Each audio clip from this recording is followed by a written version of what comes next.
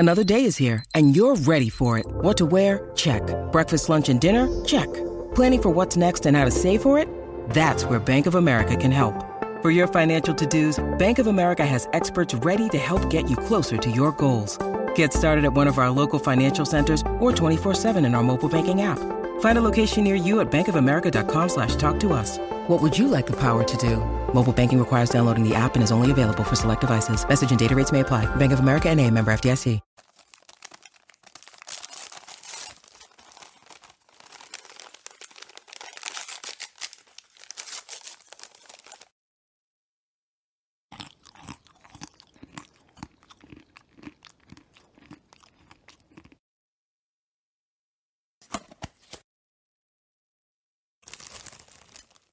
And we're back with another episode of the Lakers Fast Break podcast. Gerald Glassford coming right back at you here from Lakers Fast Break, Pop Culture Cosmos, where we cover the latest news and trends in pop culture each and every week, twice a week, wherever you get your podcasts, plus also as well Game Source, Inside Sports Fantasy Football, of course, the great folks at LakersBall.com. You got to go ahead and check out Ox 1947, who is on his way back to California, on his way back home.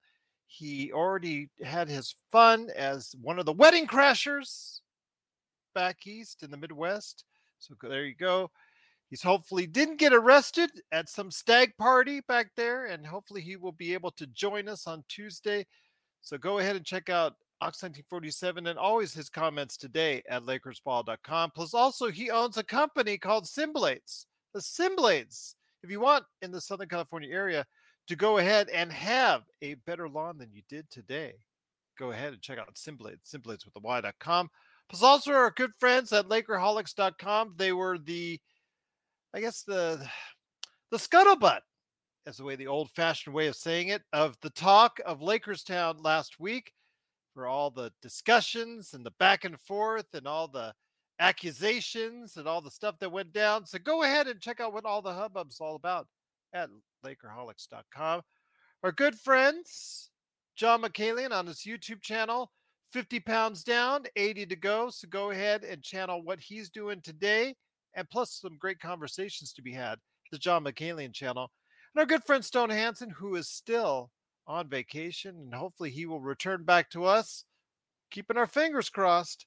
But you can go ahead and check out his work post-draft at UpsideSwings.com. And if you can support all that, plus also as well, go ahead and like, share, and subscribe. Go ahead and hit the little beady eyes. Joe's always with us because he's right below Magic each and every time on YouTube. So go ahead, take your finger, go ahead, take your mouse, go right there, boop. Click on those beady eyes and subscribe today to get the latest notifications on when we go live on the air with the latest Lakers Fast Break podcast. Plus, if you can give that 5-star review wherever you get your podcast for those that are listening out there on the podcast airwaves. And please go ahead and make sure you also as well follow, like, and support us anywhere we're at on social media. And if you do, it's sincerely appreciated. And again, we are so close to 1,000 subscribers. So close. Ugh, so close.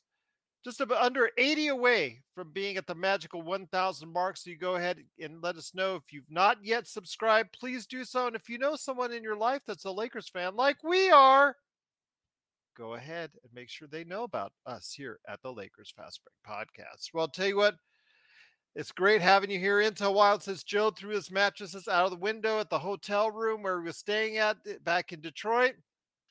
Sounds like Joe, that's for sure.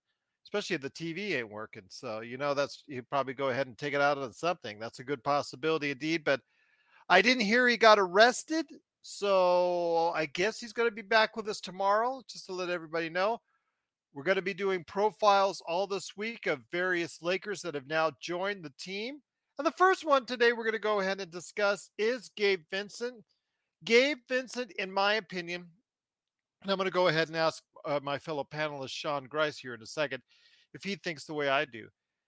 And that quite possibly of all the new arrivals for the Los Angeles Lakers, he could play the biggest role. He could play the key role for the team. We'll talk about why here in a little bit through this show. We'll talk about what Gabe Vincent has done, why people are so optimistic about his chances, and also why people are kind of also pessimistic as well. There's a lot of divisiveness when it comes to the kind of contribution Gabe Vincent may or may not bring to the Lakers. So we'll discuss that as well. Also, the fact that with what we talked about with D'Angelo Russell and his disappointing playoff run, will that translate into a regular season where he becomes the backup and Gabe is promoted to starter? We'll talk about that on the show as well. But first man up is the only man here right now. Good man indeed. He's the madman from Toronto. You just got to go ahead and make sure he gets out of Toronto traffic to go ahead and talk about Gabe Vincent. It's good man indeed. It is the man who's all over Lakers Fast Break. Who exactly is Gabe Vincent? You know what? I'm not even sure though. But we are talking about Gabe Vincent. That's for sure. It is the Magic Man, Sean Grice. And Sean, Heavy Duty says, I want Laker Tom and Jamie to share a hotel room. I'm not sure they would. Uh, Intel Wild says, Gabe, oops. No worries. No worries there. But great to have you here, my friend. Your thoughts, first off, when you heard the news that Gabe Vincent for the next 3 years, at least on paper right now, is a Laker. Yeah, you know what, Gerald? I actually, unfortunately, wasn't able to be a part of that show, but I was very, very pleased with that signing. And honestly, it was a bit of a surprise because didn't hear a whisper one about Gabe Vincent being linked to the Lakers. But that's good scouting on the Lakers' part and good stealth work by Rob Pelinka as well. He didn't show his cards whatsoever with that signing at all. Like I heard Gabe Vincent being linked to the Raptors very heavily, Gerald. Um, that was one team that stood out, but I'm glad we got him. And I agree with you 100%. Outside of our big three, which is LeBron, AD, and Austin Reeves, I think you're right. I think Gabe Vincent is the kind of the key holder to a balance, so to speak, for the Lakers offensively and defensively. He comes with a lot of sizzle right now because of what he did the past 2 years of the playoffs, Gerald. But this has been building up for a while. He had to. This is an underdog story, so I understand why Laker fans might be a bit, I guess, weary or kind of not quite ready to be in the camp of Gabe Vincent, but he is an underdog story, not all that dissimilar to Austin Reeves. They both they both went undrafted. They, Yes. they've both had to struggle a little bit before they finally found a team willing to invest in them. But Vincent's been a capable player ever since college, Gerald. So I understand the hesitancy if there's a lack of familiarity. But once you familiarize yourself with who he is the past 2 years, I mean, he's played in 40 playoff games. He's played in over 1,000 minutes over the past two playoffs. He's been an integral part of the Heat. I will give a quote by Eric Spoelstra that basically sums up who he is. He said, and I quote, Gabe is a competitive player. He has the ability to shapeshift for us at any point in time, and that is so important for what we do. And So, well, let me ask you this. When it comes to Gabe Vincent, again, there's a lot of divisiveness as far as him coming after 4 years in Miami. Again, like you talked about, an undrafted player coming in. He has a certain reputation, certain numbers that you go by. mhm. You want to talk about the good or the bad when it comes to Gabe Vincent? And then let's overall, at the end, we'll talk about the possibilities that they're in.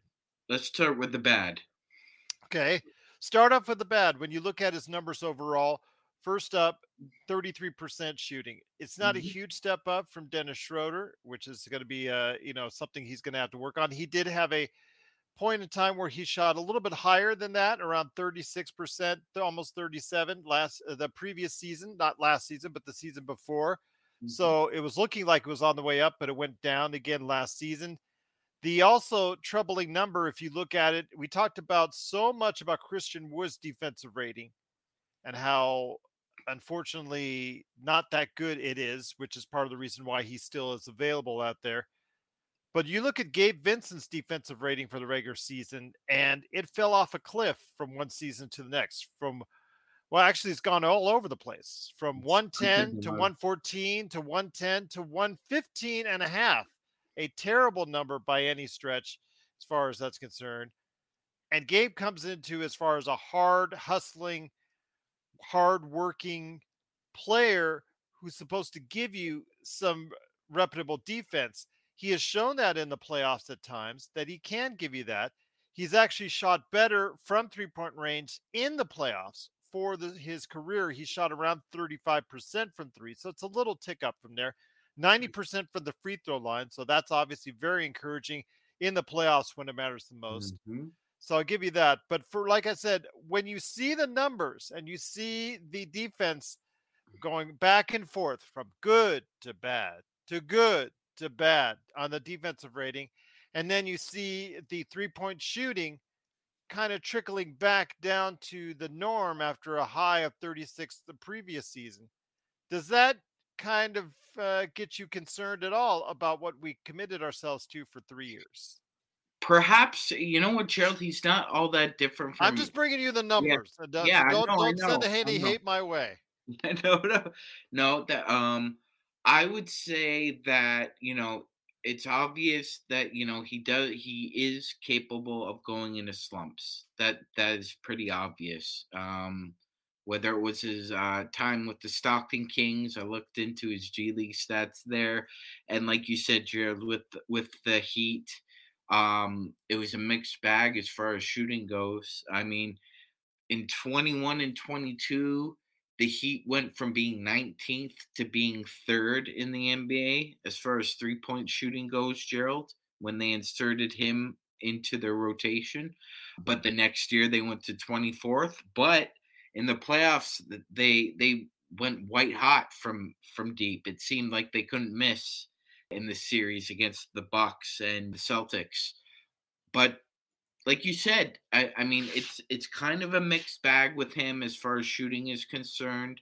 But I'm willing to live with his slumps because I think what he gives you elsewhere make more than makes up for his lack of prowess on any shooting that he's what Spolstra said there by calling him shapeshifter is very interesting, Gerald, because he plays whatever role you want him to play. He's a jack of all trades as far as a guard is concerned. And you're right, there are some times defensively where there are lapses or he gets beat. And again, the shooting can be iffy at best, especially if he's struggling. But he is a solid player, and I'm willing to take the bad with the good with Gabe. I will tell you though, again, you heard the bad. You heard as far as people who are detractors on it are saying it's not really the greatest signing in the world. $11 million, especially as the cap goes up over the next 3 years, it's not going to kill you by any stretch of the imagination. But this is a player. If D'Angelo Russell does not materialize into a much better D'Angelo Russell that's needed, he'll either get traded as far as D'Angelo Russell is concerned, or he may be coming off the bench. And if that's the case, you're going to elevate Gabe Vincent because you're certainly not going to elevate JHS because JHS, anybody who's thinking JHS is going to contribute this year is with what you saw in the summer league is absolutely just out of their mind at this point. Unless he somehow transforms, goes into a phone booth and comes out Superman, there's no way JHS is going to give you anything this season as far as on a regular basis, looking the way he did in summer league, unless he totally transforms himself at a G League level and when he plays with the South Bay Lakers. So that being said, if D'Angelo Russell struggles or get injured, it is going to be Gabe Vincent. And we'll discuss our starting lineups here and all that here in a sec, Devotion, because I know you were asking for it and I truly appreciate it. He is a solid guard. The thing I like best is the numbers don't speak well of him. They No. speak to him as a little bit below average player. What the numbers don't speak of is what this kid has as far as heart, grit, and guts that we saw evidence in. And the Lakers need this type of player in the playoffs. He is not afraid to do what you need to have done in the playoffs. It doesn't matter if he doesn't care about putting up shots. He'll do what he needs to do. He's not fearful of the moment because he's been in 9 playoff series already. That's the thing. At 26 years old, he's already has been very seasoned, a finals run, already a couple long stretches with the Heat already. So I tell you, Magic Man, that's the good when it comes to Vincent. It's not the stats you see with No. him. It's the fact that there's the intangibles that he brings. Yeah, 100%, Gerald. That's well said. And yeah, that is exactly, I think, what Eric Spoelstra was trying to explain to everybody about what Vincent's value is to the team. If they are struggling having a guard with on-ball skills like Kyle Lowry when they traded for him, Gerald, Eric Spoelstra was not afraid to put the ball in Vincent's hands and make Kyle Lowry more of a off-ball shooter. When he played with Tyler Hero, kind of the same deal. But when he played with Jimmy Butler dominated the ball, Gerald, and Gabe Vincent became a non-dominant shooter, or, as you said, doing the little things. He can cut. He's not opposed to cutting. He's not opposed to getting dirty. He's not opposed to setting screens, even though he's 6'2". He's not exactly 6'3". I know some people have listed him as 6'3". He's 6'2". But like you said, Gerald, he's a tough mother bugger. He really is a tough mother bugger. He is not afraid to mix it up. Quite frankly, we need that. We need somebody who can come into the locker room and become an instant favorite amongst the fans and the locker room. I think that's exactly what has happened. He just gives it up for his teammates. Like, Jimmy Butler sworn by him, Bam's sworn by him. They've all seen the work he's put in. These are all NBA players. They wouldn't be blowing smoke up somebody's butt if they didn't think they were worthy of praise, especially those two guys. So I think it bodes well for his reputation. And I agree with Gerald. I understand, there's some kind of, I'm not sure if it's a block or if people just don't want to see with their eyes, Gerald. But like you said, he's played in 9 playoff series. He's got the scars and the wounds that could go up against anybody in our locker room outside of LeBron. So, I'm with you. I think he's the kind of steady hand we need in the backcourt with still young in D'Lo and Austin Reeves, and Vincent's young as well.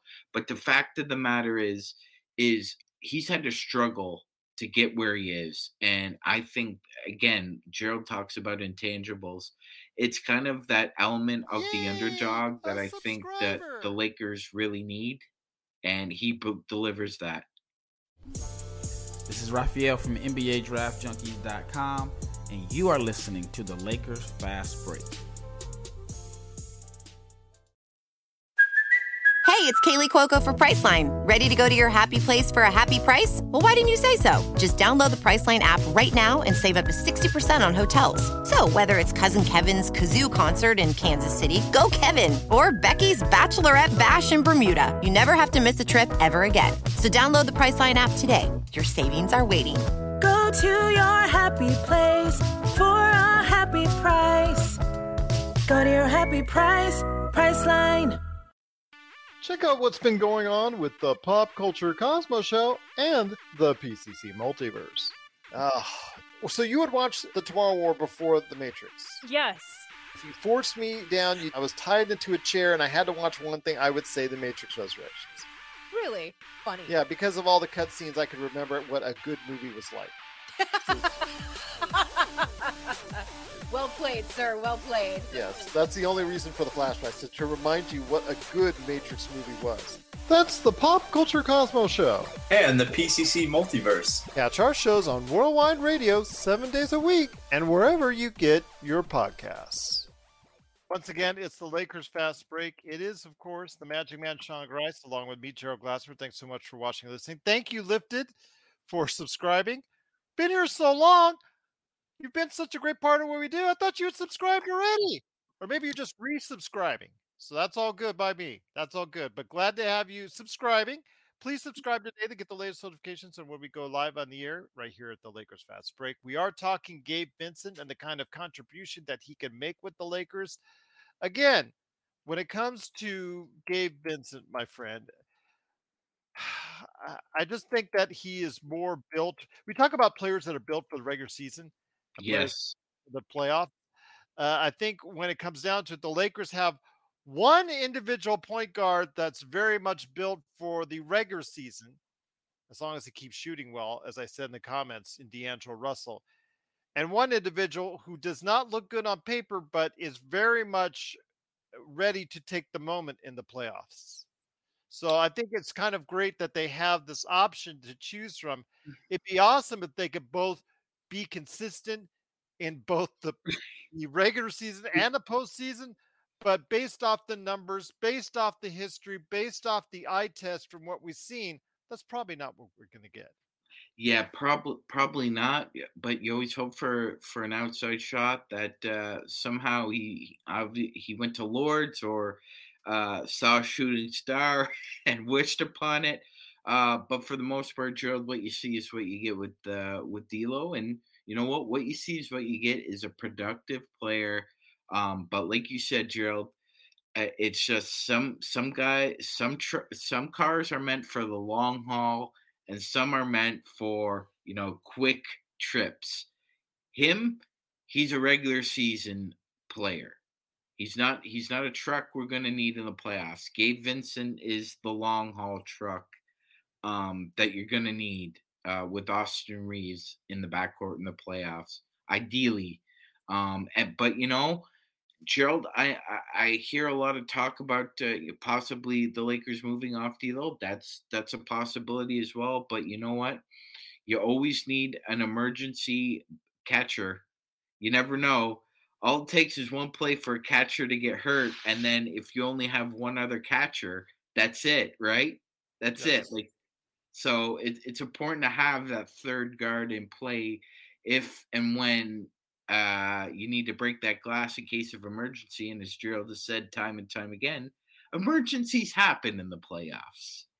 And the thing is, though, you do have two players who now have playoff histories. You two have D'Angelo Russell. But you were always worried about, okay, he's really not done a whole lot in the postseason. He had that little small run with Brooklyn. He's had a little bit here, taster here and there. Minnesota and Golden State, I think he might have had a little bit. Not Minnesota, but Golden State, he might have had just a little bit. Or did he? Or was that in the losing season when yeah, it was the losing season. Okay, it was the season when Steph Curry broke his wrist. Yes. Okay. So he had the little run with Brooklyn when they were the little team that could, with Kenny Atkinson as the coach. So you have that now. He has a nice little run going there. I understand he was pulled out of the finals, and that's what you're going to get a lot of the detractors coming right back at you. Say Magic Man. He got a considerable amount of time in the early rounds and in the conference finals. He did play a big role. He played a big role last season or when they made their run the last season. But when it came to the finals this season, he was played off the court. There is a very good likelihood that he can be played off the court. I'm not telling anybody different. Obviously, the numbers reflect that. You don't know which defensive Gabe Vincent you're going to get. Are you going to get the guy that's 110 or are you going to get the guy that's 115? I know that's only 5 points difference to people out there, but in the NBA, that's a lot. And thank you, Bloodhound. Appreciate you going ahead and subscribing today. But your thoughts on this, my friend? 5 points in the defensive rating is a whole lot when it comes to the NBA.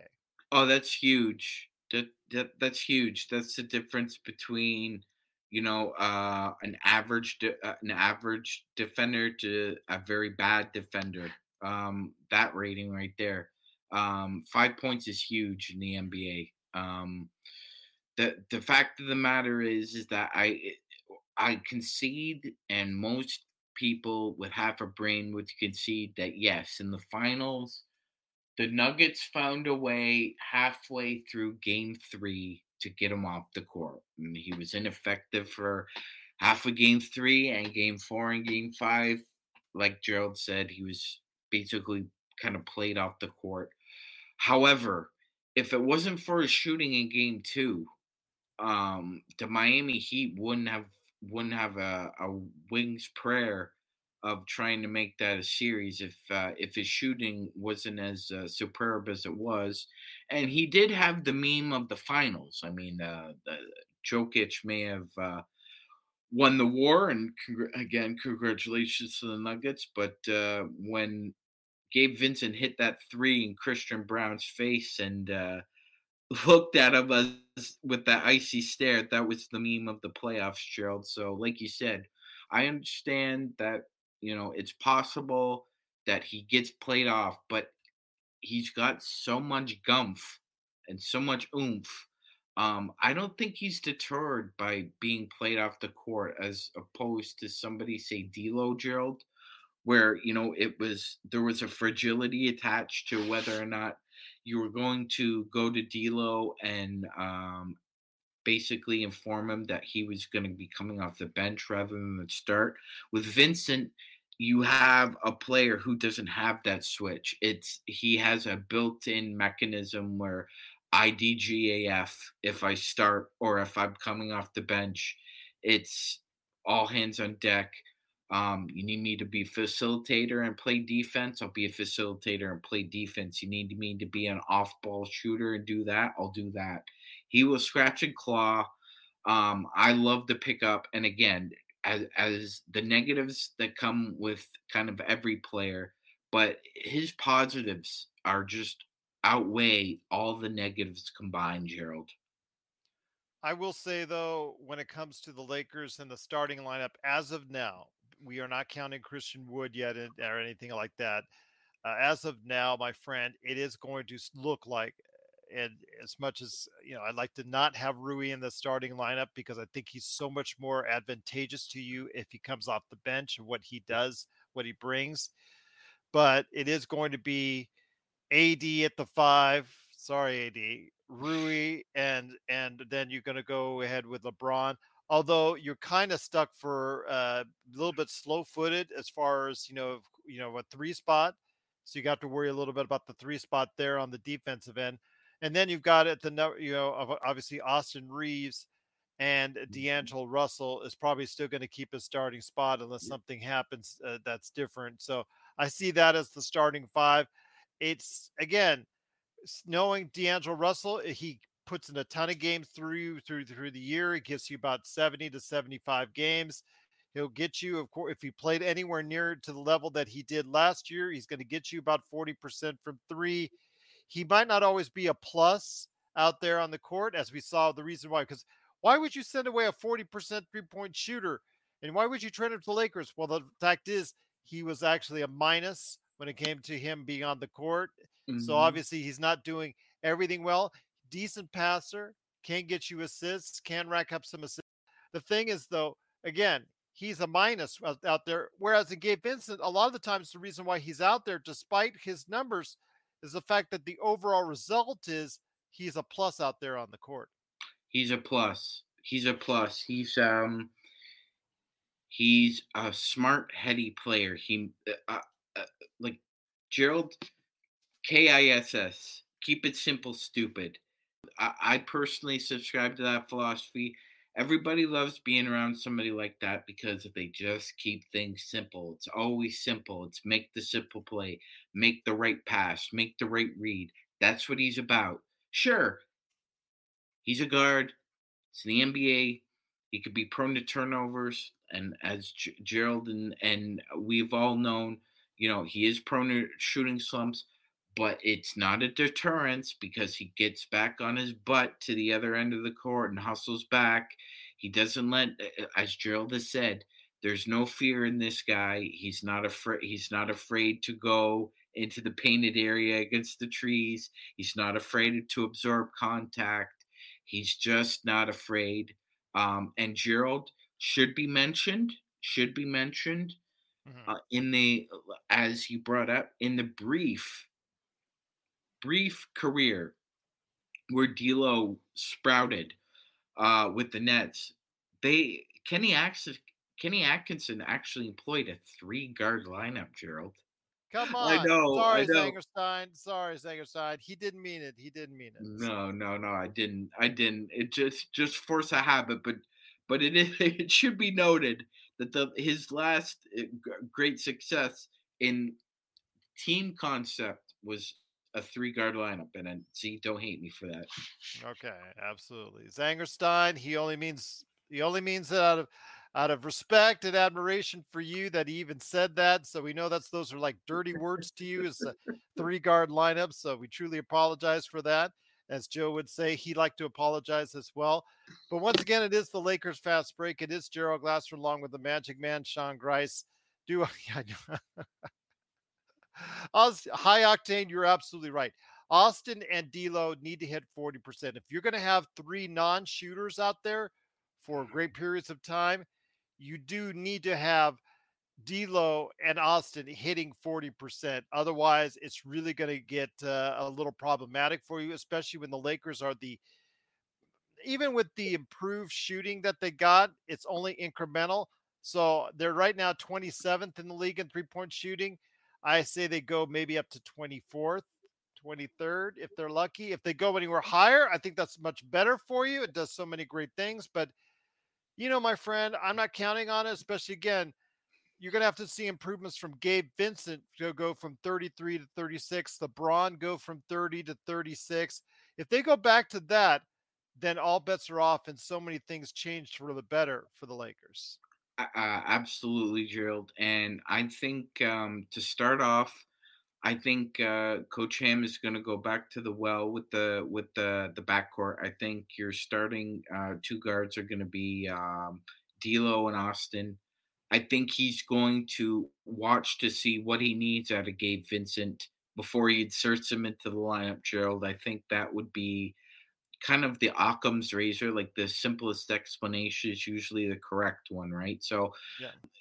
being a Swiss Army knife, if for some reason if D'Lo's shot isn't falling on a certain night to start off a game, and but his facilitating is good, which is what we've seen in the past, Gerald. When a shot isn't falling, he tries to make a concerted effort to be a good facilitator. Well, if that's the case and Austin's doing his thing, then you really need Vincent to be an off-ball shooter, and you really need that night. Maybe on another particular night, Gerald, somebody else is struggling. And we're up against a defense that isn't allowing a lot of ball movement. Well, again, insert Gabe Vincent, and making the simple play usually corrects a funk. So I think Ham is going to bring Vincent off the bench to start, and then eventually, if they do move off D'Lo and feel confident in him as a floor general, they will start him. But I do expect him to come off the bench. Would you consider Cam Reddish a guard or a forward? Because I'm trying to make it easier for Zangerstein, our good friend, and I don't really want to get Zangerstein mad at Yeah, us continuously yeah, by I mentioning know, I those, know, I know those he's three got. dirty words. Yeah, he's got a lot of athleticism. I wouldn't call him a forward though. I think he's guard. Okay, so I have a feeling if he does pop as a player and he gets you to the point where he's a regular rotation player, you will see. Sorry, Zangerstein, I said this 3 guard lineups with him in the mix with Austin and Gabe Vincent. I could see that regularly, or Mhm, D'Lo. Your mhm. choice there.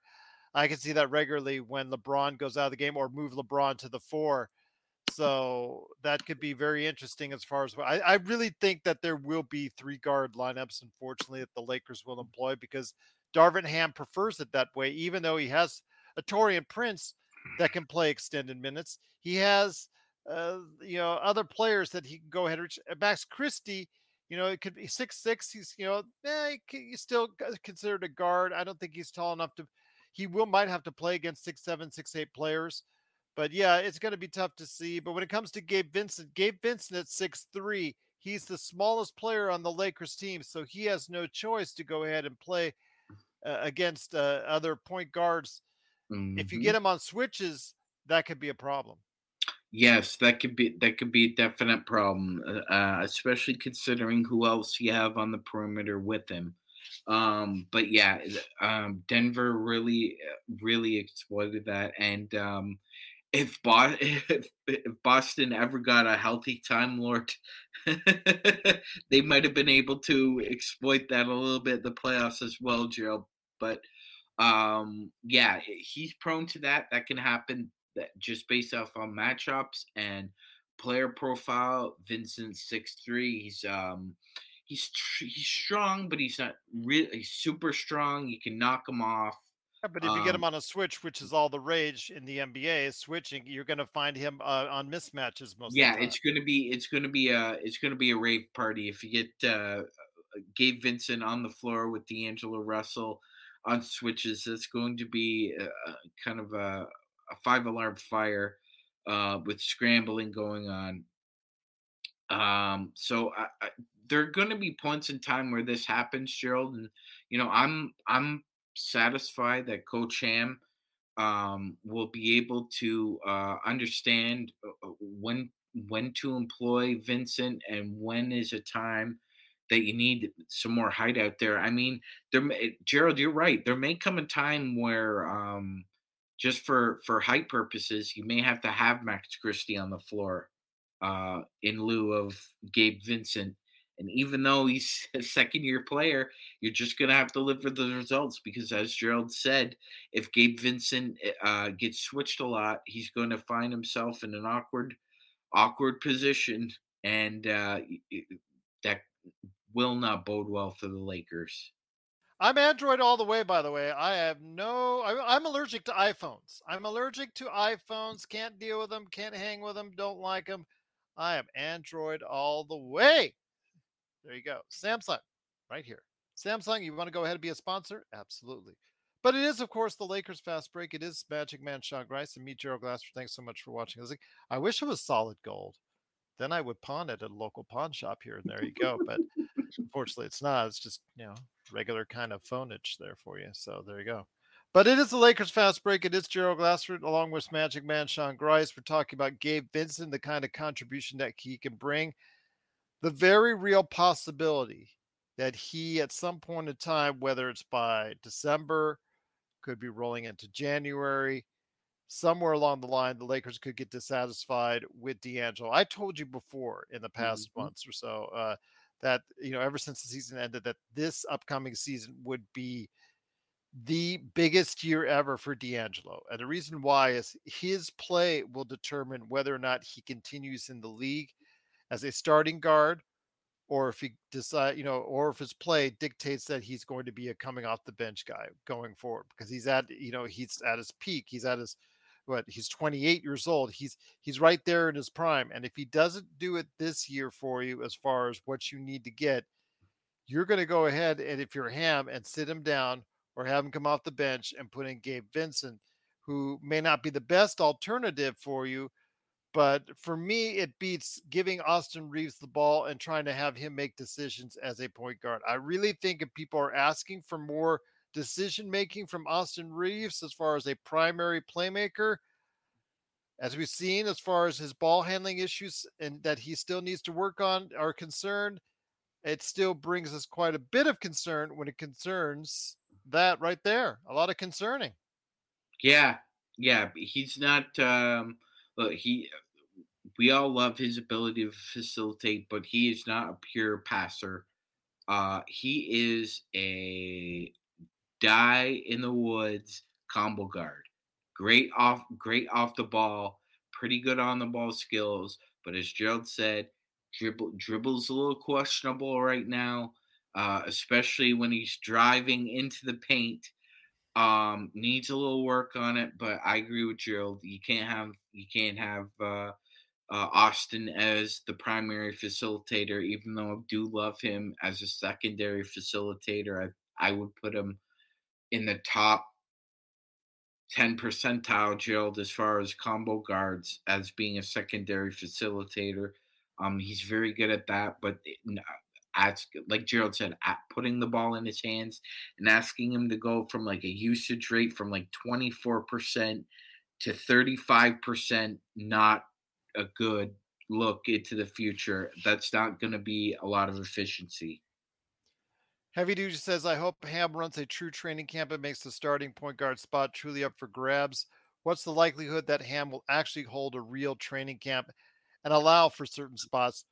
Right now, the only spot I see up for grab, Heavy Duty, realistically, is going to be for, I think the one Back up spot in the off start, guard. the point or Yeah. whatever, power forward, center, whoever Yeah. is going to be as far as a small for whatever spot is not taken up in the front court by AD and LeBron. So whoever's going to take that spot, whether it is Jackson Hayes, with the Laker Tom Dream stretch five scenario there, whether it is Christian Wood, whether it is Rui Hashimura, whether it is Jared Vanderbilt, who is still a very real possibility, which would be ironic to the fact that some people last week wanted to trade him for on a sign and trade to get him out of town. There's a very real possibility he would have to start. So if that's the case, I do not think Gabe Vincent will be the starter coming out of camp, coming out of the exhibition season.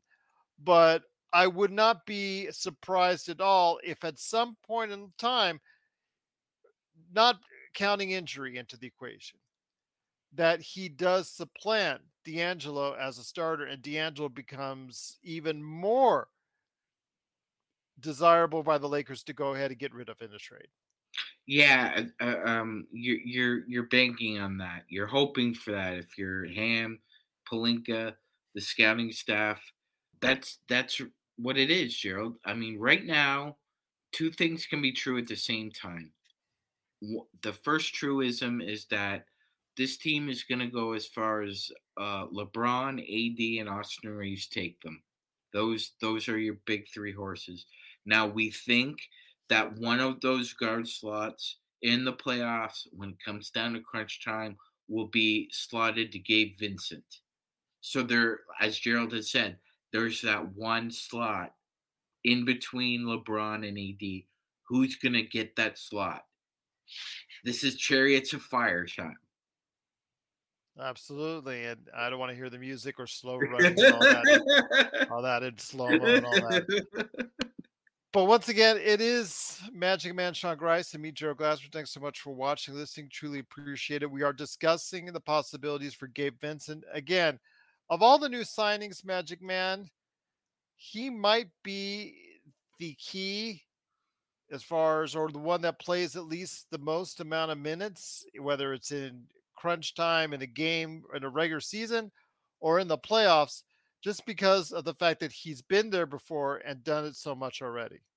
Yeah, he has, Gerald. Been there, done that. Soup to nuts. You can count on this guy. He will give you whatever he has in the tank. 100% effort. At some point in time, as Gerald has said, there's going to be a matchup or two where he gets played off the floor, but he remains undeterred. He doesn't sit on the bench and sulk. You don't see him with a towel over his head, away from his teammates. He's encouraging. He's a cheerleader. He roots for his guys. He's the one that I would want in the foxhole with LeBron, AD, and Austin, Gerald. Like you said, he's been there before. He knows what it's like. There are no atheists in the foxhole.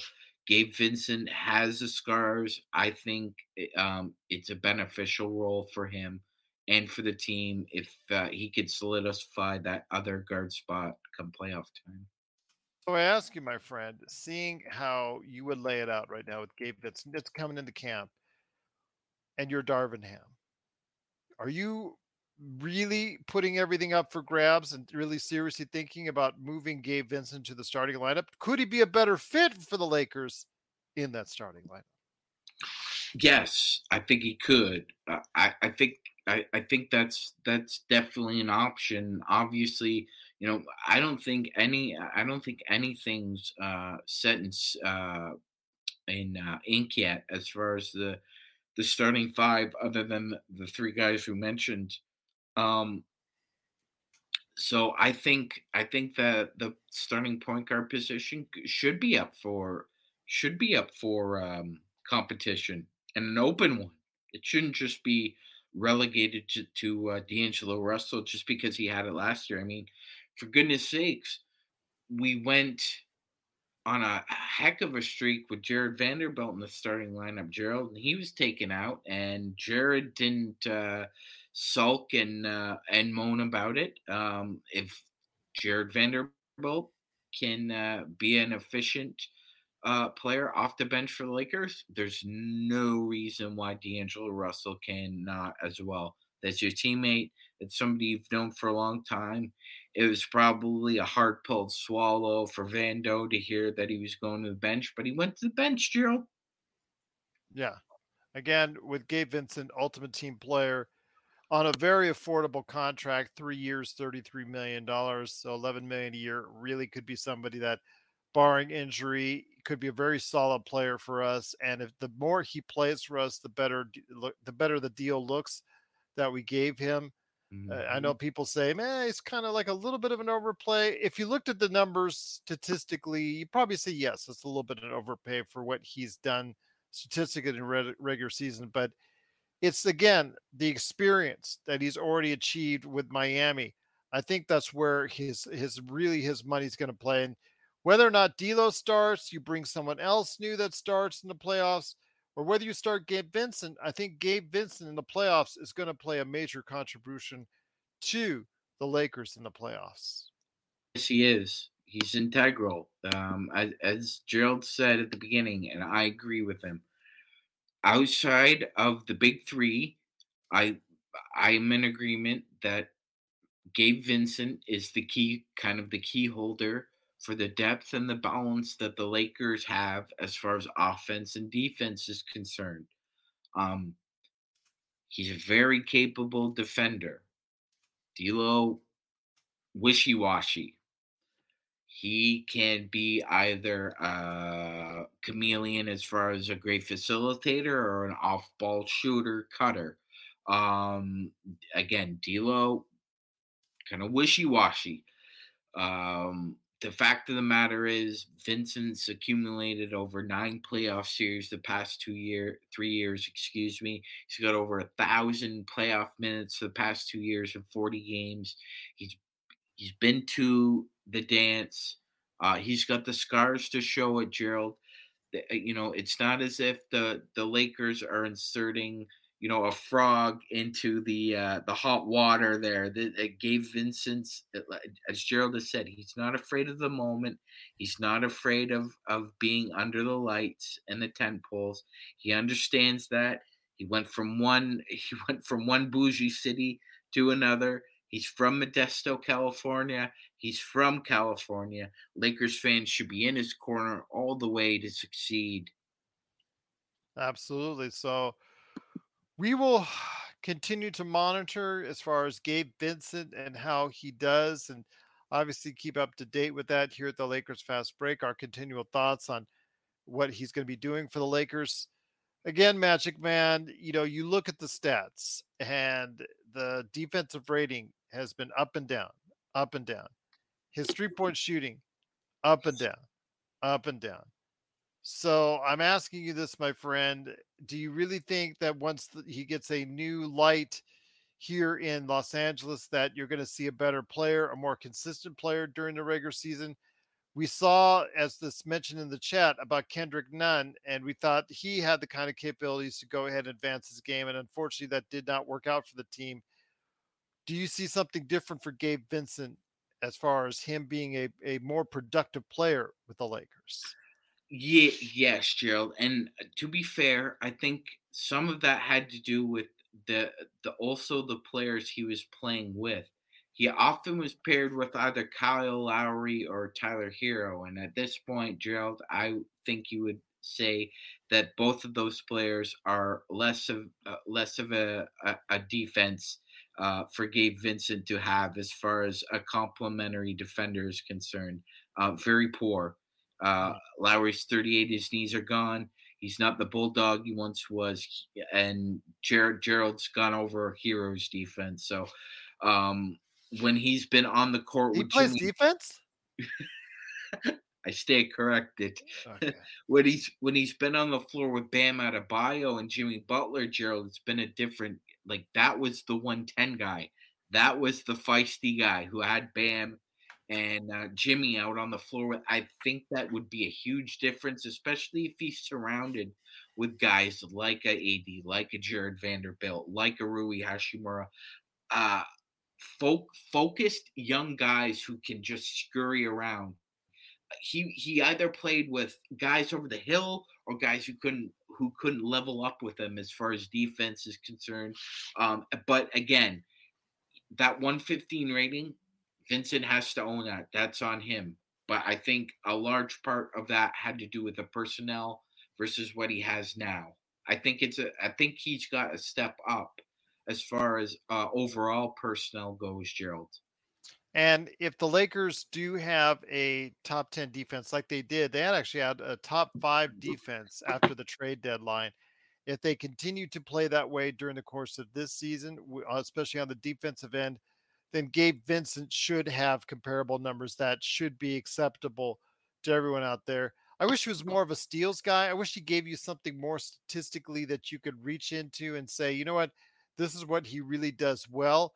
When you look at it as far as on paper, my friend, again, it doesn't translate well to someone that's just looking at it as far as what's on paper. It's the intangibles that he brings, the leadership that he brings, the moxie and the courageousness and the fight that he brings, especially in the playoffs, that he's unafraid to go ahead and take the moment when given the opportunity. 100%. 100%. He was given the opportunity by Pat Riley and Eric Spoelstra. He took the ball and he ran with it, Gerald. Yeah, a few up and downs, a few slip ups here and there. Wasn't his finest look those last 3 games in the finals, but every superlative you just spoke about him is 100% true. It's not an exaggeration. It's not hyperbole. That's the kind of guy, the kind of juice, the tough juice, as Caron Butler calls himself. That's the tough juice that the Lakers need in that locker room when either things are getting a little heavy or can get a little, scurrious. Because there are going to be times this year when the ball is just not going to go our way. We're going to lose 3 or 4 in a row. It's just going to happen. But I think he's the steady hand there in the backcourt that we need. We didn't necessarily have that in the regular season or in the playoffs. With him, I think this is huge.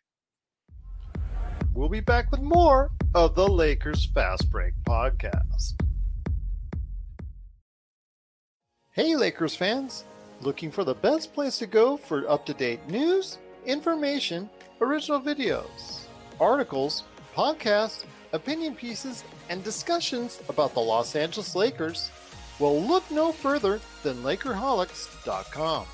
With a legion of followers always there talking about everything Lakers and the NBA, there's no better place to go to share your fandom as the team heads toward another championship run. So stop by and be part of the conversation today at Lakerholics.com. Once again, it is Magic Man Sean Grice to meet Gerald Glassford. Thanks so much for watching and listening. Truly appreciate it. But before we head on out, my friend, we will talk a little bit more Lakers here before we head on out. And again, we talked about Gabe Vincent, what we've got coming up for you here tomorrow. Tomorrow, we're going to talk about Cam Reddish. And as I told Magic Man over the weekend, I said, if you're all we heard was Cam Reddish around Christmas time and around the trade deadline. Cam Reddish. We got to get Cam Reddish. Did you see that on Twitter? The highlight of the year for Cam Reddish. Well, I'll tell you what, we got Cam Reddish. So who is Cam Reddish? And if he's going to make a contribution on next year's team, we'll go ahead and discuss that on tomorrow's show. But before we head it out, my friend, we talked about the Lakers, talked about what we're seeing now. The shows are starting to roll out as far as where the Lakers stand on all these experts. tiers. I see second tier, third tier. Some have mentioned fourth tier. It just seems like that the Lakers are just being like meandering after a conference finals run. Hmm. We talked about it on last week's show. We talked about the over under for what they were predicted at, like by Caesars 46.5 wins. I said they were probably a 47 to 52, considering the fact that you expect LeBron and AD to sit X amount of games if they go through the season healthy. I think that people are underestimating, these experts are underestimating what the Lakers can do. Again, a really solid team that they're putting out there. And if they go through relatively unscathed as far as injuries concerned on the back end, they could go ahead and still make some changes with some very tradable contracts and can make themselves even better heading into the postseason. Yeah, 100%, Gerald. And let's be honest, just human beings in general, we have short memories, and obviously the landscape of the media has completely forgotten or 86 the idea that the Lakers started out that season 2-10. They started out 2-10 with Darvin Ham dealing with a roster that was not put together for him, wasn't really put together for anyone. And he managed to somehow steady the course to a point where Pelinka had to act. He acted, and with the new personnel, Ham actually played, 700 ball, Gerald. The Lakers played, I think it was 650 around there, Gerald, shortly after the All-Star break. So, a lot of these men and women writing these articles have very short memories, and I'm with you. I think the Lakers will be fine. Before we head on out, we got a question from Kurt. What did you guys think of Austin Rivers' comments on the pay disparity in the NBA, especially within the confines of this new CBA? I thought they were very pointed, although it does come from an individual who's being paid on the other end of the pay spectrum, as opposed to the one that's taken the most beneficiary moments from it. In a lot of cases, if you do it the wrong way, you could have a situation like Phoenix has, where they're just so top heavy and everybody else gets the minimum or close to it. But then you could also have a situation where the Lakers have weaned themselves off that path and put themselves on a path with more equalized salaries going forward. So your thoughts though on Austin Rivers' comments on the pay disparity in the NBA, especially given what's happened with the new CBA kicking in, at least to start off with for this season. Yeah, definitely. I mean, that's 100% true. As Gerald was saying that, I was thinking of like an Oreo cookie. Like all those contracts are in the creamy middle, and you have the minimums on the outside. It looks like a nice cookie. You can trade it for something better, right, Gerald? But Yeah. if you don't have the cream in the middle, I just have two. I don't know what you call them. I don't know what I'm trying to say here, but you just have basically an Oreo cookie without the cream, and that's kind of what the Phoenix Suns are. They don't have any backbone really. Like Gerald said, they're top heavy, and then 11 guys make the minimum. And Austin Reeves, I agree with what he said overall. Like Austin in Rivers. excuse me, Austin Rivers. In the spirit of what he was saying, yes, I agree. Because he had also issues with the trade demands that all these top players are asking for. He did, but nevertheless, there's there's only one play. There's no player now who has that clause in their contract. There's no one. Beal is the last guy to have that. I don't. Now here's the interesting part of that. There's still a clause in the CBA that says that if you've been with a team, correct me if I'm wrong, Gerald, I think it's 8 years, you can negotiate a no trade clause. That's still in the new CBA. Yeah, So that will always still be in the yeah, CBA so in some form or we're fashion. going to see what guys use that in the future, Gerald, because I'd be very interested to think that The only thing holding up this Jaylen Brown contract is that he wants a no trade clause, and Boston doesn't want to give it to him. My guess is that's the only thing holding up this contract right now, because if you were him and you remember getting drafted, and I remember this, the very night he was drafted, there were Boston Celtics fans already trading him, and they've been putting him in the trade machine ever since. So if there was one guy who negotiates that coming up, don't be surprised if it's him. Once again, it's the Lakers Fast Break. It is the Magic Man Shot Rice, along with me, Gerald Glassford. Thanks so much for everyone for being a part of what we did today on Who is Gabe Vincent. Hopefully, this will give you a better idea about Gabe Vincent and what kind of contribution he can make on the Lakers. Again, I'm hoping the defense gets a little better. I'm hoping the shot gets a little bit more trustworthy during the regular season. And if that's the case, I see a good season from him for the Lakers indeed. Adam says, I think Christian Wood is waiting to see what Miami does. I think that's what's going on because Butler and Adebayo, Wood, and Lillard would be tough. But remember, they've got Thomas Bryant. So they've already got one 6'11" player that plays at the center position. Really? Does Wood, that actually plays a similar type of game to him. So I'm not sure how advantageous it would be to bring Wood onto the Miami Heat. Yeah, I don't see it. They've got Bam, they've got Kevin Love, they've got Thomas Bryant, and now they have Orlando Robinson. They're pretty pretty set at center, I think. And quite honestly, if they had an open slot, Christian Wood doesn't feel like a Pat Riley guy. I'm just gonna be frank about that. I don't think he fits the Heat culture at all, given his tendency to think more as an individual rather than as a team, Gerald, especially when things aren't going your way. That is the worst thing that can happen in a locker room, is you already have a very tentative situation and somebody who's prone to the negative starts going that way. It can really blow up a locker room.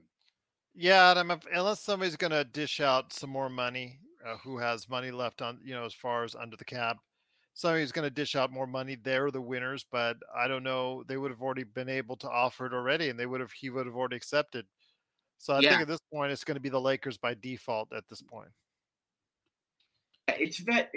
Honestly, at this point in time, it's Vetman or bust for Wood, for whomever. But search and destroy. Well, search and destroy, is Wood a real center at 6'9"? Not sure. He is taller than Rui. The thing is, though, he's played a considerable amount of his career in the NBA as a center, as a 5, as a 4-4-5, going back and forth. So he's used to it. He's used to playing and then playing off the ball with AD. If you pair him up with AD, if on paper Christian Wood, if you see that what I've seen over the course of the years, yes, I understand he's burned every bridge from here to the other side of the stratosphere. But I think that, again, the kind of fit, realistically, if he has his mind right, would be advantageous for the team. And you could play that hybrid 4-5 depending on the matchups alongside AD. Yes, you could. And, let's not forget something, Gerald. He's closer to 6'9" than he is. Yeah, he's more 6'9" than he is an actual 6'10". Yeah. I will say this, though, Gerald. Let's be honest. Last Christmas, we got coal in our stockings because we had played the said Dallas Mavericks. To be fair, Christian Wood was the best player on the floor that night, and that includes a game where LeBron James and Luka Doncic played. He dominated in the paint. He shot 9 of 10 from the painted area, and that was with the Lakers missing Anthony Davis. So Christian Wood has proven himself that in the face of a second unit or not playing a team's best unit, he can be a very effective player. He could be a very efficient player. Well, will he decide that the future, the short-term present is just a small obstacle to the 3 or 4 year deal I could sign in the summer if I play really well. That's what he's got to be thinking about, because at this point in time, it's vet min or bust. It's either signing with the Lakers, or he goes to Maccabi Tel Aviv, or he plays in Turkey, or he goes to Cyprus, because I think this is his last kick at the can. If he decides that he's not going to play in the NBA this year, I think he's gone, Gerald. I don't think anybody will even look at him in the summer if he doesn't sign a vet min with somebody and just sucks it up. Could be him going to Shanghai instead of Dylan Brooks, which would be a shame indeed. But once again, it is the Lakers Fast Break. It is the Magic Man, Sean Grice, and me, Gerald Glassford. Thanks so much for watching and listening. Tomorrow, we will go ahead and identify who is Cam Reddish and what is all the talk and why so many people in our chat and all over were talking about, oh, we got to have him on the Lakers. Well, now you've got him. Sometimes, things are better off wanting instead of getting in this, and we'll see if that's going to be the case. We'll talk about the potential he's always had coming out of college, the potential unfilled so far, and if he can actually fill that potential with the Los Angeles Lakers. We'll discuss that on tomorrow's show. We've got previews for some of our new players for Wednesday and Thursday as well. And of course, we got a great weekend. And Joe himself, who popped in for just a few minutes in the chat, he will be back supposedly, because he said, I'll be back Tuesday, Gerald. Okay, that's like a threat. Hopefully that's not a threat. It's a promise. So we'll wait and see. But Magic Man, you were asked earlier, did you go see the Barbie movie? I said I did. I told everybody what I thought on the Pop Culture Cosmos. That's already dropped wherever you get your podcasts. Did you go see the Barbie movie, my friend? Not yet, Gerald, but I've got a scheduled date for it. Someone asked me, can you take me to go see the Barbie movie on Wednesday? I said, sure. Absolutely. See, there you go. A kind gentleman indeed. And, if you've seen it, if once you see it like I see it, she's going to be very happy. Like my daughters were happy. Did they enjoy it, Gerald?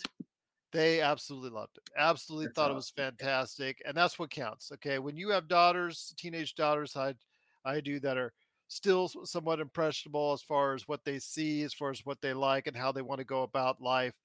And they're still undecided 100% on what they want to do in life. This just tells them and reinforces them that they do have options, many options in life. And that I think is most important. I think besides all the messages that's getting the right or the left all up in a hubbub as far as one side or the other, just point out that the movie tells you that we as human beings have options, both either as a male or female, to go and do anything that we want to do if we so choose. So that I think is the ultimate goal of it. That's the ultimate message behind Mattel and Barbie, was that Barbie could be anything she wants. Absolutely, except for Joe Soros. Joe Soros seems like the guy that would take it away from, whatever kid is holding it and playing it, and then throw it down. He would rip it out of their hand and chuck it down the street. I would put all my money on Ken in a fight against Joe Soros. Actually, wow. He said that, Joe. Not I. Not I, indeed. Zangerstein says, hi, guys. Sorry for not being active lately. These dog days in the NBA are my reading time. You know what, Zangerstein? That's okay. We're just glad to have you here. So glad that you always support us. You're such an incredible part of what we do. I won't even tell you what Magic Man was talking about with the three nastiest words you hate to hear. 3-card lineup. But we were talking about Gabe Vincent and the possibility of that happening. So we won't talk about that much more on that. But I think Zangerstein, when it comes to Darvin Ham, that's going to be a possibility. I think we will see 3-guard lineups. Sorry, Zangerstein. I think we'll see it. I think we'll see it when Gabe Vincent will be a part of that. I'd see it say like the second quarter, late third quarter, early fourth. I think you'll see some 3-guards lineups. That's just Zangerstein. I know it breaks your heart, but Gabe Vincent is the kind of guard that Ham likes to go out and put out there in one of those. I just see it right now already. What are your thoughts, Magic Man, on the way out? I agree 100%, Gerald. Unfortunately, I think that's the way the cookie crumbles. He loves his 3 guard lineup, and that's the way it's going to go. It is the way it's going to go, indeed. I think for a lot of us, even though again, if Prince plays well, that could be way. It could be something. If Cam Reddish, whatever you choose to have him at, and that's something we'll discuss on tomorrow's show. Is he a guard or is he a forward? We'll discuss that on the show as well. But Z, great to have you here. You're sensational as always, always as well. PMC, Blue Magic, Kurt, everybody lifted, everybody that subscribed today. Thanks so much as well. Adam, terrific as always. Great to have you here. So many great faces as always. Even Joe when he was in the chat. Intel Wild, you're the man among men. Truly appreciate you going ahead and stopping by on the show as well. Love the fact that you wait for us. Lakers all day. Truly great to have you here as well. Uh, Even though need to get a center like Whiteside, little past his prime, and he's burned every bridge. He reminds me of a Christian Wood who can't see the reason that he's burned his bridge everywhere he's been. Yes, he has. Yes, he has. So And he made sure he threw gasoline on the fire before he left every place he's been to as well. yes, I searched. I saw what Joe. I don't want to. I don't want to post that up on here. What Joe called Whiteside, but yeah.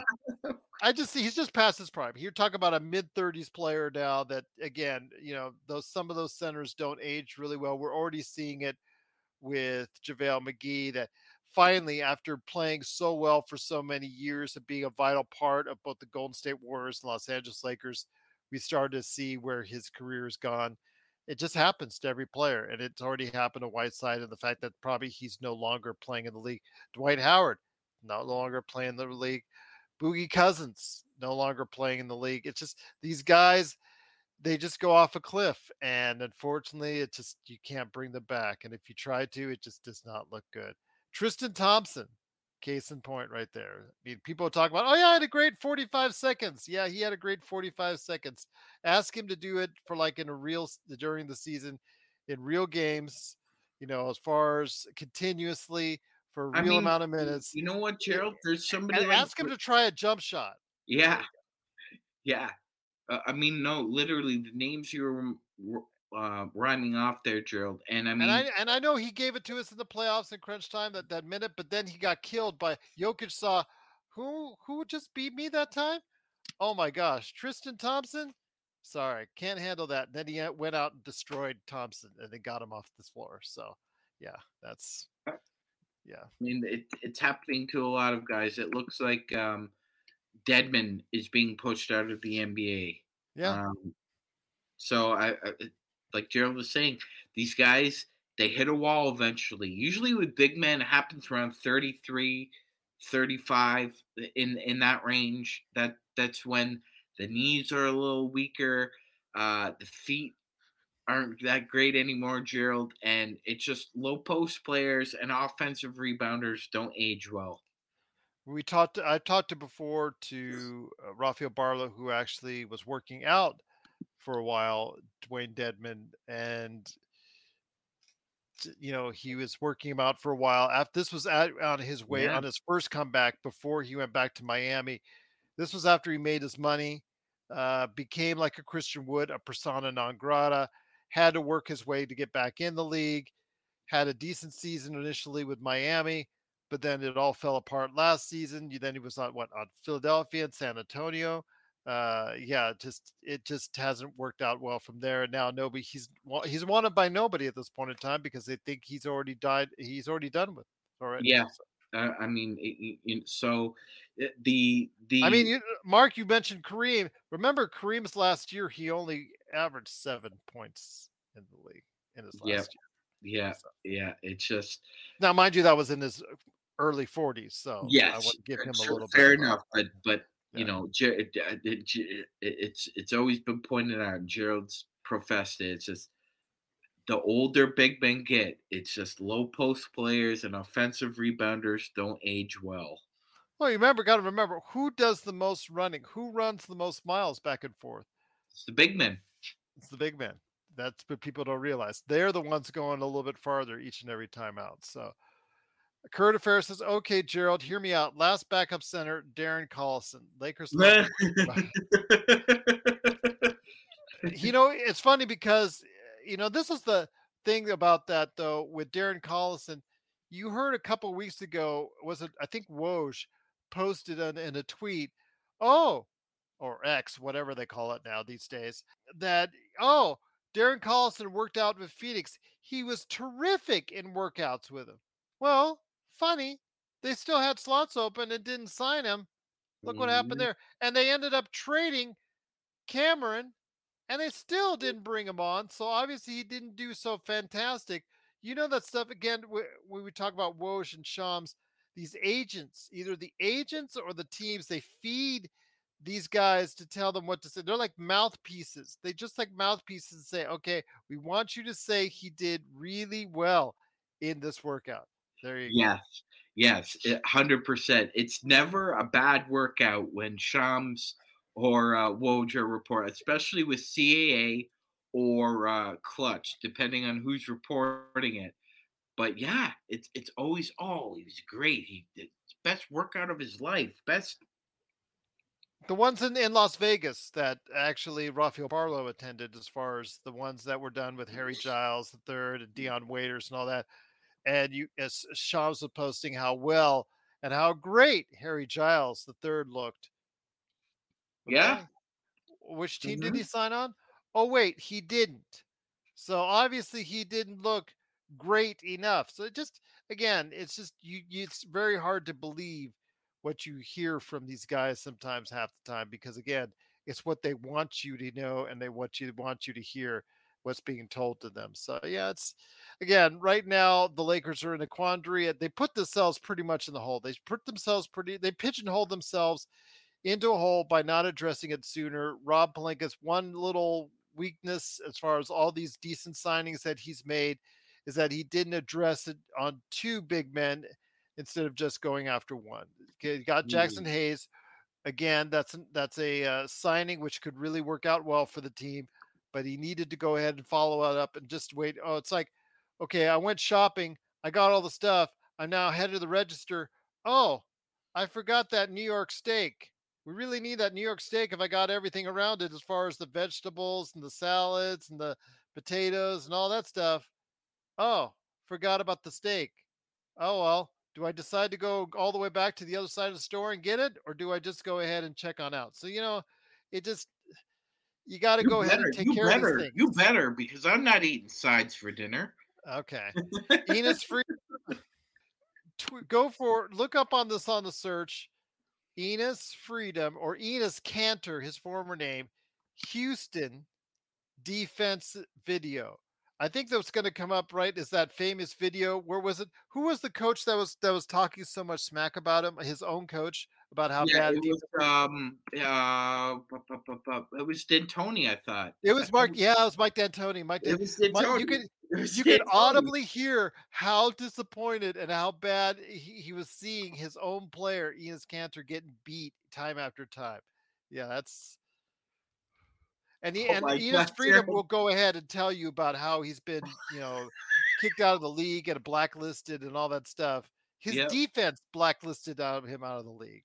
100% it did. And it did with Derek Favors too. And you don't hear Derek Favors whining on podcasts and national television about how the NBA ran him out of the league. Nope.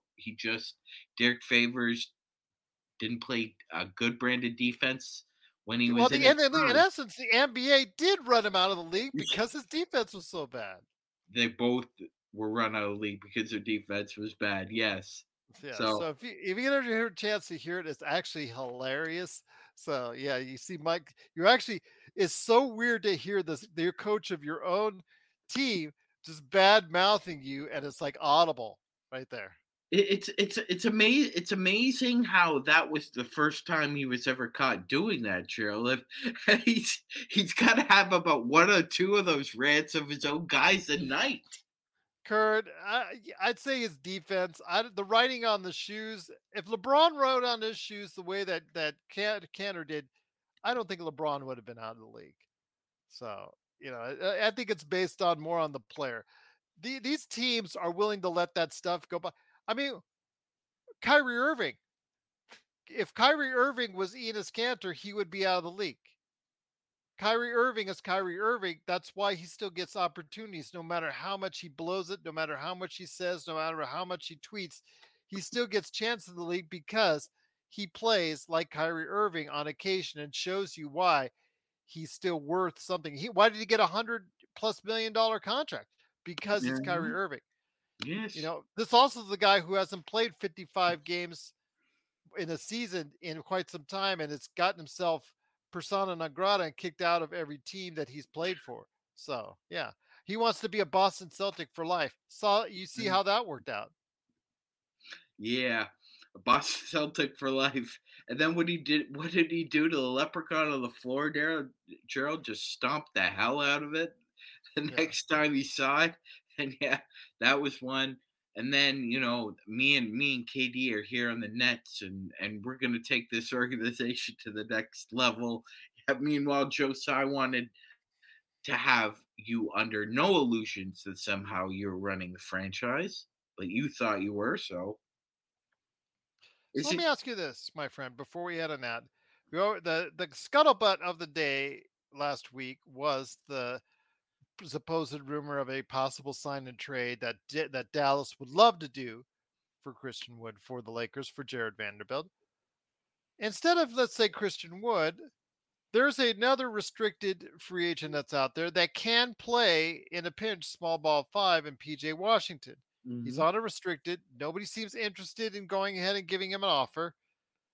Would the Lakers be remiss in actually offering a sign and trade for him? I'm just throwing out there, people. Don't hate me. Don't hate me for it. That's not a bad idea, Gerald. Don't if Because people are PJ hating that. Washington fit the bill more than Christian Wood on a Vando trade. Yes, yes, he fills a lot more. So there are only a handful of players who have been effective screeners. And when I mean screeners, I mean you're coming out of the role, you're either coming off the ball or you're shooting. Jokic was the huge leader as far as efficiency and screeners are concerned. PJ Washington was the only non-big in that list, and Gerald, he is a fantastic finisher. Um, Shooting can be iffy, but other than that, he's a great facilitator. He's a great screener. Again, I think, He trickled down to 35% from the arc yeah, I last know, season, I but he know, was at 37 to 7, yeah. 39 in previous season. So And he's there, he's only 25. and he's only 25. Yes, I think the best option for him would be to get out of that situation because I think PJ Washington would be a really good player on a contending team. I'll just say that. I don't think we'll get him. But Gerald, if somehow that Charlotte wants to make that trade, I would make it in a split second. No For questions Vando. asked. Yeah. Okay. All right. Do you want me to play the role of Jamie Sweet and say you're secretly a Charlotte's fan? Oh, And am I? Oh, Tobacco Road. I don't see myself just going down to. I'm going to Yeah. shut down the channel. I've just had enough. There you go. Yeah, you know something, Jamie? I love Vando, but if it was a case of taking Vando over Christian Wood, Vando all day, twice on Sunday. Vando and PJ Washington, mm, that's a little tougher. PJ, just by a little bit. Again, but you lose that situational defensive player that can guard anyone from the 1 to the 4 effectively. That's what you lose when you get rid of a Vanderbilt. Just know that. I'm not saying I'm vehemently against it, Sean, because again, in the right matchup, he does you so well and to see in the playoffs. If the wrong matchup or you make him play offense if you're the other team, then that spells doom. And he literally plays himself off the floor as we saw in the playoffs. So it's, how situationally you're going to have to add shooters around him. And when LeBron and AD are not considered shooters, if they're shooting, they're shooting like they usually normally do, which is not good. That's 3 non-shooters that are out there, and that's really hard to take unless you have AR and D'Lo or Gabe Vincent or whoever's playing alongside them really shooting well from the perimeter. Yeah, exactly.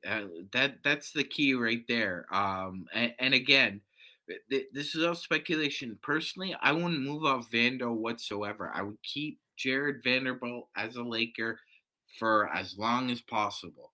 Unless it's for someone like PJ Washington. Unless it's for somebody like that. If it's for anything else, nope. Vando is a 3-tool NBA player. I think trading him for anything other than 3 or higher is a faulty move. And Christian Wood just isn't that guy to make that deal for. That's ridiculous. And Tom, I love you, but that's a ridiculous move. Trading Vando for Christian Wood. You know it. I get it. I get why. I get the Christian Wood allure. I understand it, but the fact is that you need somebody like Jared Vanderbilt just a little bit more than you need Christian Wood if you want to win the title. I feel kind of guilty though, Sean. I think I feel kind of guilty ever since this feud started between Jamie and Laker Tom. Hopefully they've mended ways and mended fences and patched up. I don't know. I haven't checked out LakerHolics.com in a couple of days, so I'm not exactly sure. But my friend, I feel kind of like partly to blame because I was the one originally that turned on Laker Tom to Christian Wood as far as I told him about him because he didn't know who he was as a player. And I feel partly to blame, my friend. I feel partly to blame. So I'll just sit back and eat popcorn and watch them while they continue to feud, hopefully. So Gerald, do you remember when you were a kid and you heard about this night where adults gave away free candy and you didn't actually believe it when you first heard it? No. I don't know what you. Oh, it's called Halloween. You go from door to door and you get free treats, and then it happens. That's kind of like what happened with Tom and Christian Wood. It was like Halloween, and you can't be blamed for letting somebody know that they give out free candy on Halloween or that Christian Wood is a really good player and maybe the Lakers should go after him. That was 6 teams ago, seemingly. No, 4 Yeah. teams ago. I'm sorry. Yeah, and not to mention, should be noted, Anthony Davis knows who Christian Wood is. Anthony Davis was with the New Orleans Pelicans in that dumpster fire when they brought him in. So anybody who knows what he can and can't do is Anthony Davis. And as I had mentioned on the previous podcast, Gerald, if there was any issue with him at all, it would be like that. You wouldn't hear a thing about Christian Wood. It'd be the Lakers aren't interested in Christian Wood, but that hasn't happened. And AD is, he doesn't talk through the media, but if anybody was vociferously against bringing him in, it would be him because they have the history together, and he would know right off the bat whether or not that guy would be capable of playing a role on the Lakers. And again, I'll just reiterate, he hasn't said publicly that the Lakers shouldn't go after him. If he thought it was a bad idea, he would say something like that. Kurt says it best, never get rid of a Vanderbilt, whether it's Gloria or Jared. Gloria actually has passed great. away. That's a great line, Kurt. I love you, man. That's a great line. That's the line of the night. There you go, indeed. But once again, it is the Lakers fast break. Zangerstein's asked, guys, what do you think about this lineup? Reeves, Prince, Vando, Rui, LeBron, AD. In this lineup, Vando would have more room if Prince plays the 2. Ooh. Yeah, I don't know. That's a slow-footed on defense. Prince. You're asking if I would go small if I was the other team and try to see if I can outquick the Lakers if that's the case. Yeah, that's what I would. You know what though? That you're also dealing with a lot of length. I think actually that to me that half court offense isn't terrible. It isn't terrible. So I think Prince in the has to hit his shots. If Prince I is think hitting in his the shots, I'd like it a lot better. playoffs that lineup would work. Z. She means it as a lineup within the system, not as a starter. The starter. She Yeah. just said that at some point in time, you could try it. I don't see that as too much of it. Like a second quarter type deal, or maybe a Yeah. late third quarter, early fourth quarter, like we were talking about the dreaded three guard lineup, which Z, you and I both know Ham will go back to at some point in time, whether we like it or not. I do like that better as far as trying to stay away from the three guard lineup, but Prince has to hit his shots. Yeah, And I'm Prince not has to hit his shots. and the thing is, however great a deal we got, he didn't deserve, or he didn't earn his $10 million from Minnesota, so they waived him. They didn't want to pay him $10 million there. You got to ask yourself, just like D'Angelo Russell, why was he traded to the Lakers? Why was Prince available? Why was he cut from just a $10 million contract? Because $10 million is a rotational player's contract. Why was he cut from that contract?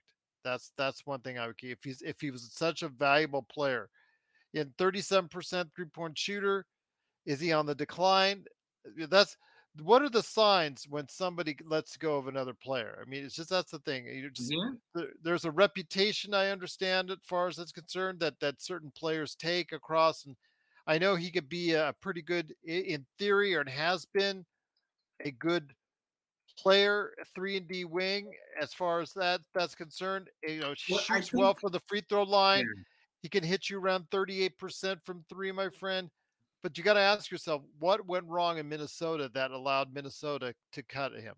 Yes, yeah, that's a concern as well, Gerald. Absolutely, because there was a lot of promise with him, and I think wasn't it He's this year? still he's only going to be 29 this And year. yeah, and he has the reputation to go bonkers from beyond the arc when he's hot. We've seen that, but again, Gerald, like you said, it's reputational at this point with Prince. If his shot is falling, he can get 25 to 28 minutes off a bench and be a significant contributor. But if his shot's not falling, Gerald, it's really hard to find minutes for him or to justify playing him those minutes. I would rather delegate those minutes to Rui or Vando.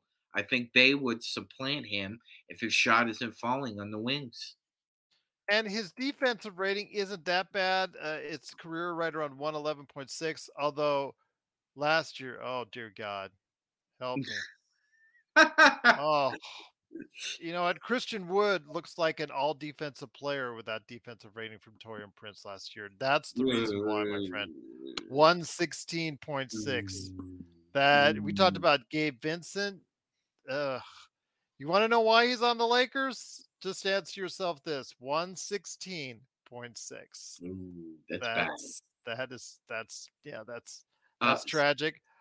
Although again, he shot over 40% twice from three. If he shoots himself into I mean, they let go of a 38% 3-point shooter last season, so that tells you just how bad he was on defense. 116.6 is. Yeah. So so they've essentially the Wolves have basically exchanged Torian Prince for Troy Brown Jr. Okay. And we've done the same thing basically. So Gerald, hopefully Prince has I think the Lakers are hoping Prince a lot flourishes in the role he's suited for with the Lakers. But like you said, it's dependent on his shooting. If his shooting isn't falling, there's depth that the Lakers had that could supplant him, and the Lakers can move off him as well, Gerald. We'll see what happens, but yeah, I mean, you ask yourself, these guys, and why did he get cut? Why did he, why did Minnesota not take the $10 million relatively decent but not huge contract for Torian Prince? And unfortunately, it starts to show at you. It starts to stick out like a sore thumb once you look at the numbers, why that is. And of course, we always talked about why Minnesota gave up on D'Angelo, and that was because he was better they were better as a team with him off the floor and then with on, despite the numbers that you saw statistically. And then with Torian Prince, I think it has to be. Prince is Zangerstein says Prince. He's a better hedge chaser than a wing point of attack defender. Well, if that might be the case, but you can't always have him play defense the way you want. It's unfortunately how he plays defense in that moment. And if he's that bad a defense as far as playing for the Lakers, he'll be on the bench real quick, and people will get their wish on giving Cam Reddish a try. Yeah, 100%.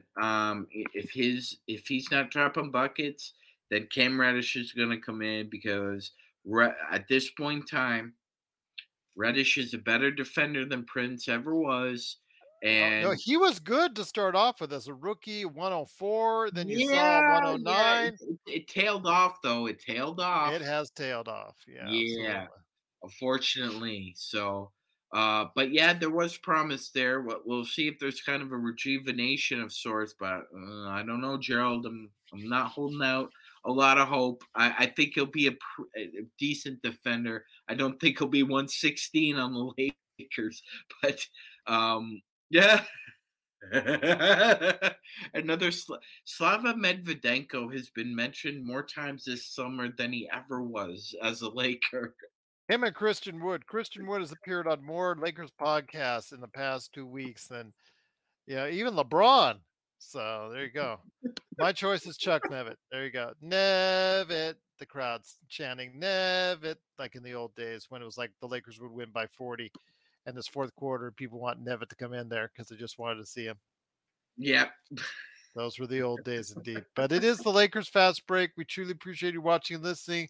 Glad you had a chance to go ahead and reminisce with us on some great stuff and also, pick our brains as far as some of the thoughts on the Los Angeles Lakers. Cam could surprise us saying, Search, we'll talk about if he could do just that or why I'm not holding out much hope on that. But again, I'm hoping he'll prove me wrong, and we'll wait and see. But it is Magic Man Sean Grice and me, Gerald Glassford. Thanks so much for watching and listening. Magic Man, any thoughts before we head on out? DJ Benga, we've never needed you more than we need you right now, buddy. I'm sure you could give us 5 glorious minutes off the bench if you're actually paying attention to the game and not being the space cadet that Phil Jackson said you were. That's cold. But then again, Phil Jackson was cold a lot.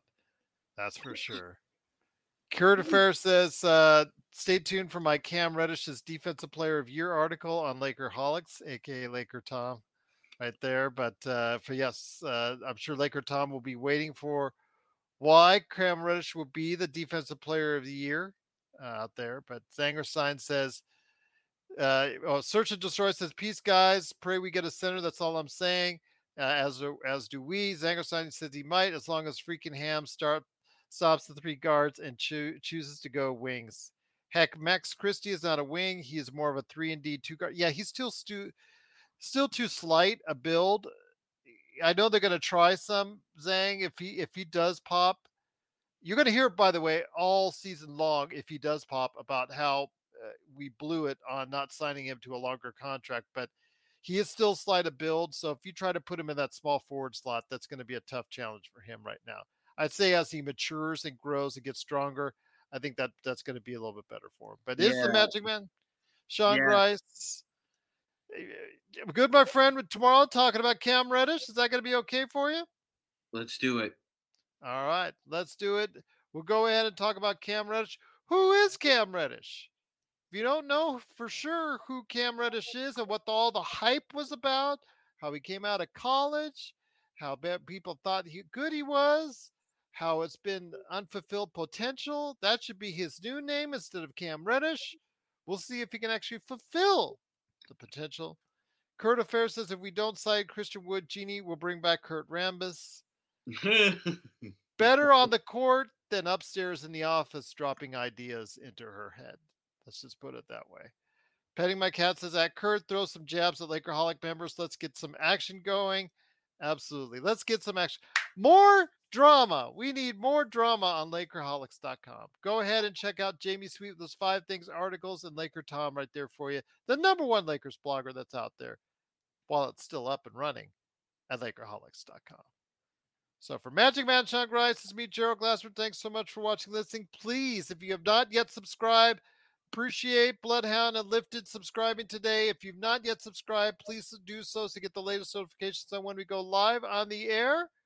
So we're looking forward tomorrow to going ahead and talking some Cam Reddish.